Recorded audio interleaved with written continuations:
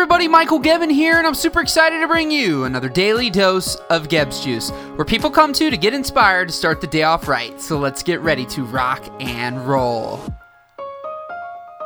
So today I want to talk to you guys the power of focusing on one single thing.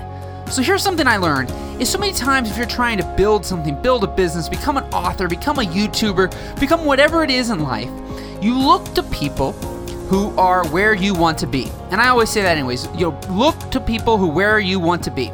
The problem with that is typically that person who is where you want to be might have a successful YouTube show, a book, a podcast, this big, huge thing on Facebook, a blog. They have all these different things. So you think, oh my gosh, to be successful, I must have to do a book, a blog, a podcast, a web show, Facebook, Twitter, Instagram, Pinterest, LinkedIn, and all these things all at the same time and do them all really, really well.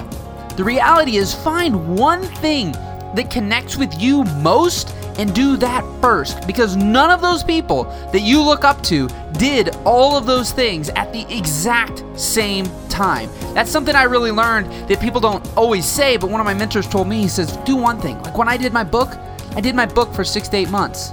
Then I launched my next thing, and my next thing, and my next thing, right? And then 5-10 years later, you look at that person and go, oh my gosh, they're doing so many things, but they didn't do it all at once.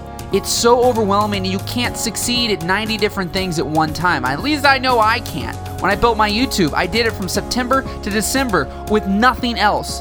Then I launched GEBBS Juice, and so on and so forth. And this is working really well for me. So my friends, go out there today. Try to think about what are all the things that you're doing that you could cut out right now and just get down to that one core thing that you could master and then move on to the next thing. So rock and roll, my friends. Have an outstanding day, and we'll see you tomorrow.